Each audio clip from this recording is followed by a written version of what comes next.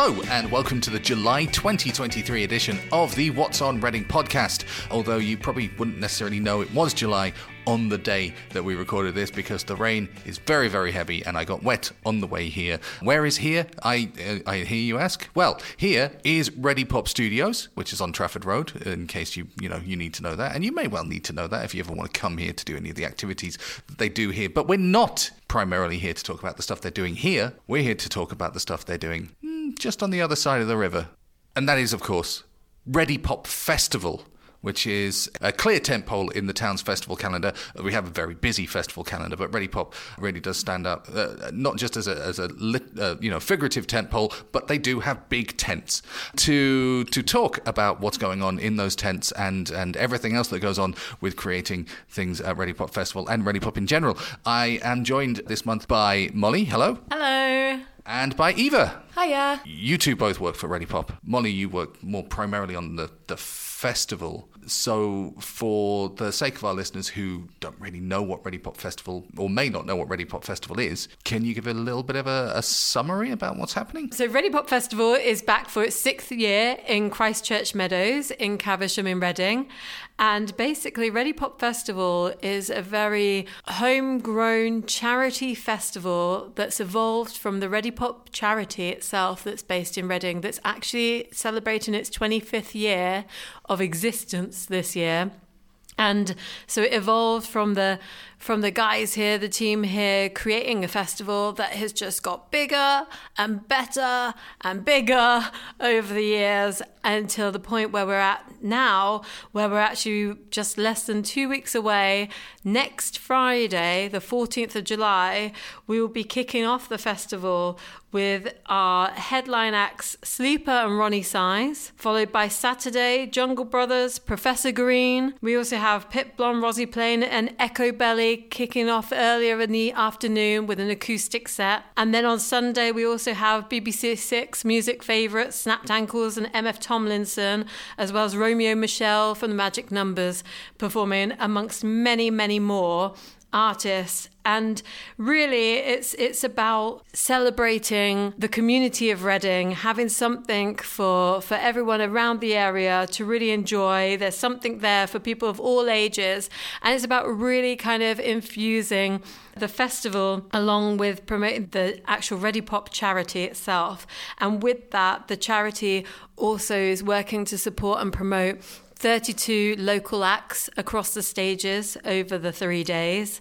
And these are people that have applied along with the BBC Berkshire's help. We've selected these acts to perform, and we'll also this year be introducing comedy to the Little Top stages on Friday and Saturday evenings. And then on top of that, just to further what Ready Pop really is about and does as a charity in Reading, is we'll also have on Saturday the AAA Takeover, which is where the young people and other associated acts with the Ready Pop charity come to perform and have a showcase of all the music that they've been producing over the last few months, and really channeling their creativity and giving them a platform to share that with the audience of Reading. So we really hope that if you're listening to this and you haven't heard of it before, you'll check out the website readypop.co.uk/festival, where you can purchase your tickets, and they start from the bargain price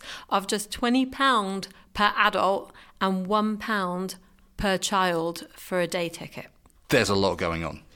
And it really has grown over the years. You say it's the 6th year, and yeah, just to see the caliber, the touring acts, we'll call them, combined with the sheer volume of local acts that get a chance to play. And one thing I like about Ready Pop Festival is that the local acts get a chance to appear on the same stages with the same tech, the same crew, and the same experience. Well, maybe not the same backstage experience with the same riders or anything as the touring acts. And actually, I think Eva would be best placed to answer this one, because it's actually Eva who's been dealing primarily with all the local acts and all the back and forths there.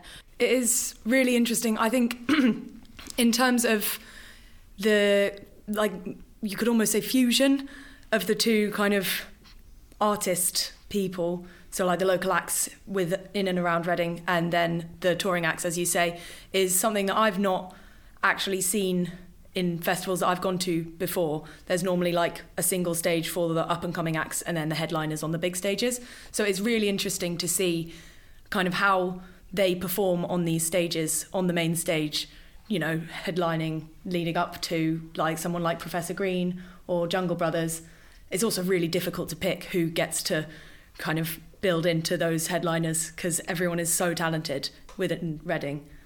The music scene in Reading is exceptional. It really is. You know, I've been part of the music scene in Reading for 2 decades now, and it shows no sign of ever slowing down. And you know, the number of quality bands that have come out, you know, people like the Amazons, people like Sandara Karma, and the number of quality acts that are just continuing to do stuff is just uncanny. So it must be really difficult narrowing down all the applications when you've only got a couple of dozen slots to fill. It really is. So we open the applications kind of, I'd say maybe 6 months before the festival happens, and then we take about a month to go through all of the applications, listen to all of the music that they've sent in, watch their live performances, and then go through and narrow them down to who fits on what stage, what kind of music would work on which day. It's a lot of work, but absolutely worth it, because every year you come up with a whole new lineup and a whole different range of people that you wouldn't find unless you went digging. And it's a fun day in the office as well. When we actually do the final music selection,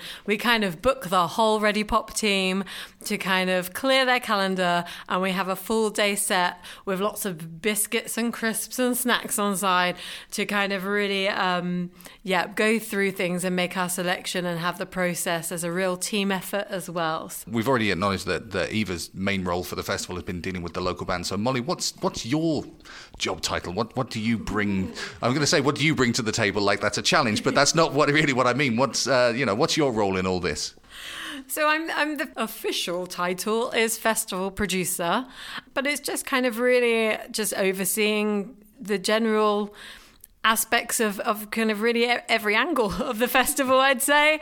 So really it kind of really kicked off with the initial kind of production aspects as well as the booking, and then the promoter hat that I put on with the booking, and then there's also the marketing, etc., that I've taken on to liaise with our local press, to then, you know, working with the socials team that we've introduced this year, that also Eva oversees the socials in-house, and then just kind of really looking. My phone is lucky you reminded me to put it to silent, Damien, is all I'm going to say, because it's been buzzing non-stop at the minute, particularly now as we're less than 2 weeks away. It's just finalising and tying those last aspects up, from everything from bin hire to making sure the acts and the DJ spec are all there, and the tech, and all sorts. But I'm very happy with where we are, and there's nothing scary at this stage that's making me kind of overtly nervous. I feel like we're in a really good spot to have a really good show.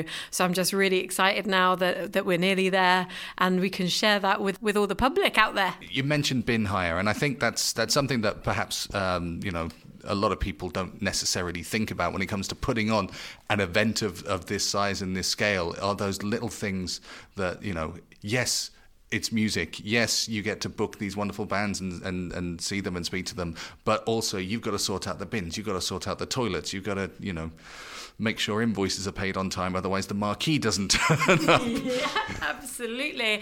And I'm really glad you went back there to the bin hire aspect, because that's another thing on top of everything. It's also, we're looking this year to kind of really start taking action to look at what we can do to make it a more sustainable show. You know, it's a key area that we're considering. So that's also been in consideration in terms of who we've hired for the bins. And going forward, we have environmental advisor actually on board now from this year, Paul Ducker, getting a little shout out there, but he's on board to kind of help us, and we're really excited post festival this year, once we kind of, you know, we have the knowledge of what we know from this year.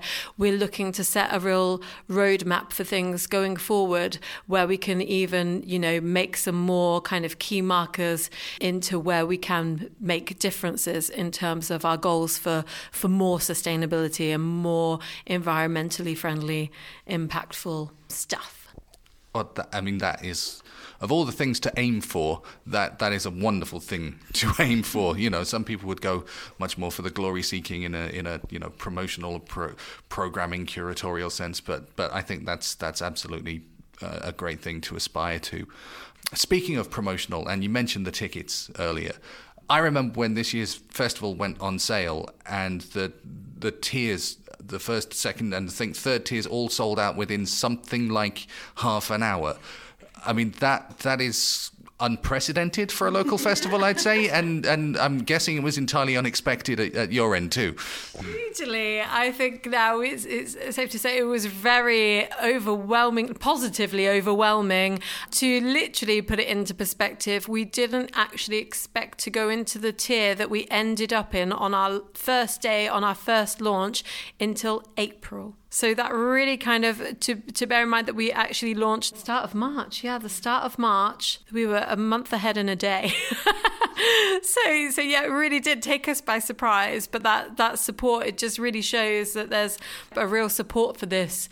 We also could see that the majority, like literally to around 98% of those initial sales on that initial day were a local postcode. They were local customer base who were returning from being supportive from all the years that it's been happening in Christchurch Meadows. So that's really amazing. It's great to have such great local support. And if you're listening to this and you've not been to Ready Pop Festival before, I do heartily recommend it. I'm not just saying that because I'm in their house right now and I'm looking straight at two of them. I've been before, and it's always a great time, and it's always a great time for families as well as normal music. It's more than just a music festival, isn't it? And obviously you say you've got the comedy this year, but there's all sorts of other stuff. That's right. There's so much stuff. There's workshops. So really, I think I'll start with the fact that really it's really enthusing that this is a charity festival created by the charity,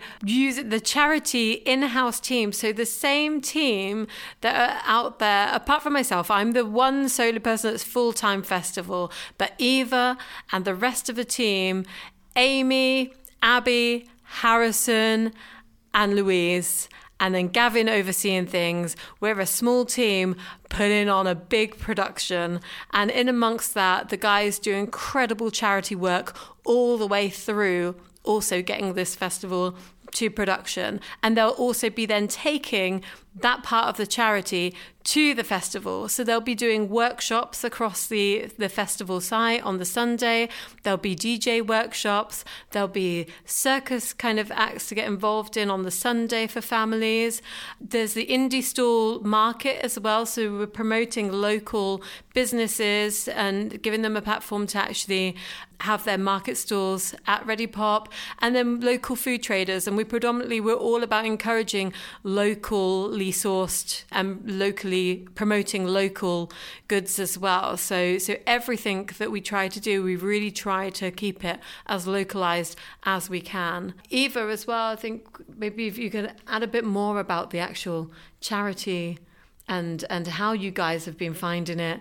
I think certainly it does there is that strain in this exact period where your mind is split in two, because for everyone in the office who isn't working on festival, they're still doing day-to-day charity jobs. So we have kids come in for one-to-one sessions. We have our Friday workshops.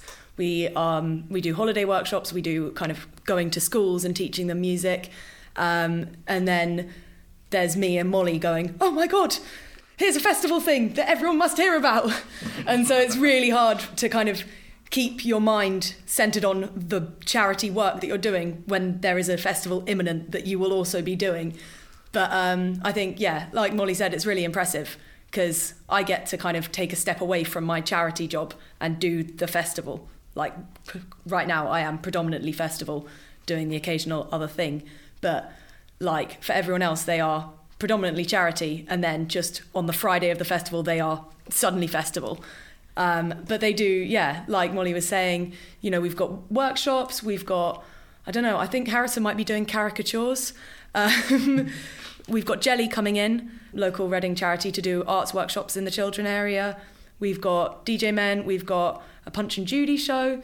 So there's a lot of kind of family activities, because we want it to be the kind of place where you can go and listen to your favourite band and know that your kids are fine over there and you can have a pint. So I actually got a sneak preview last Friday. I popped my head into some of the rehearsal space on the AAA session. So it's AAA is basically the Friday youth club.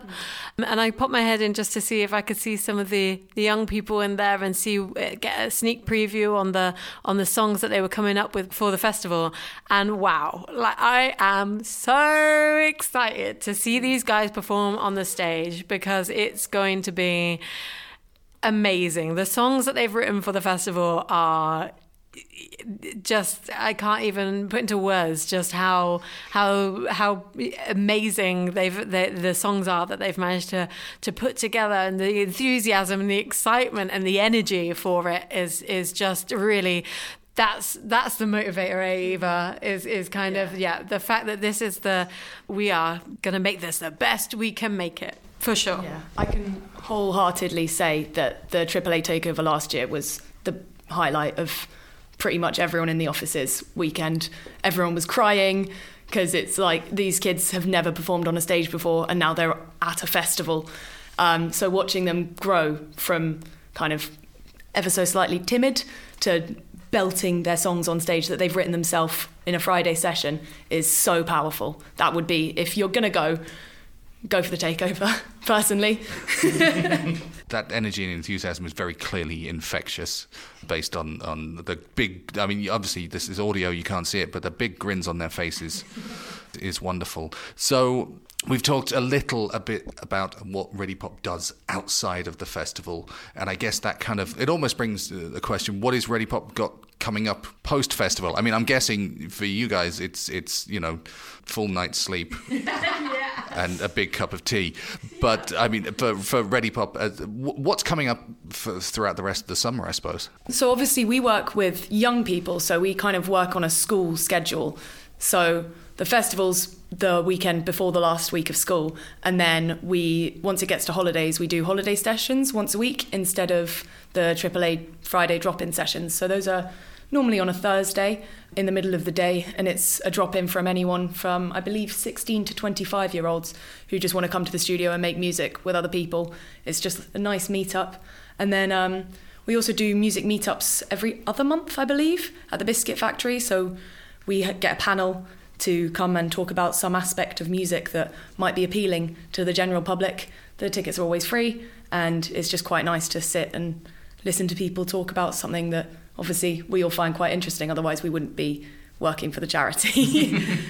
I suppose that's a bit of a cue to talk about what else is happening this month in July in Reading.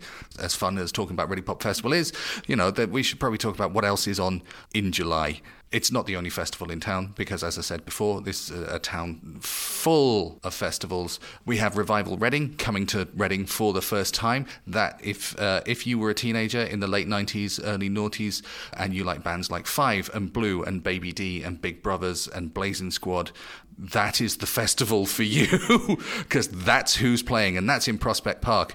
The weekend before Ready Pop, it's the Bastille Day Festival in Forbury Gardens. 2 days of French music, culture, entertainment, food, which is probably the best bit. That's going to be lots of fun again, and that's running for 2 days this year, which is just wonderful. There's also the Marvellous Festival, which is up in Dinton Pastures. It's the big tribute band festival. It's celebrating its 10th anniversary this year with a wonderful...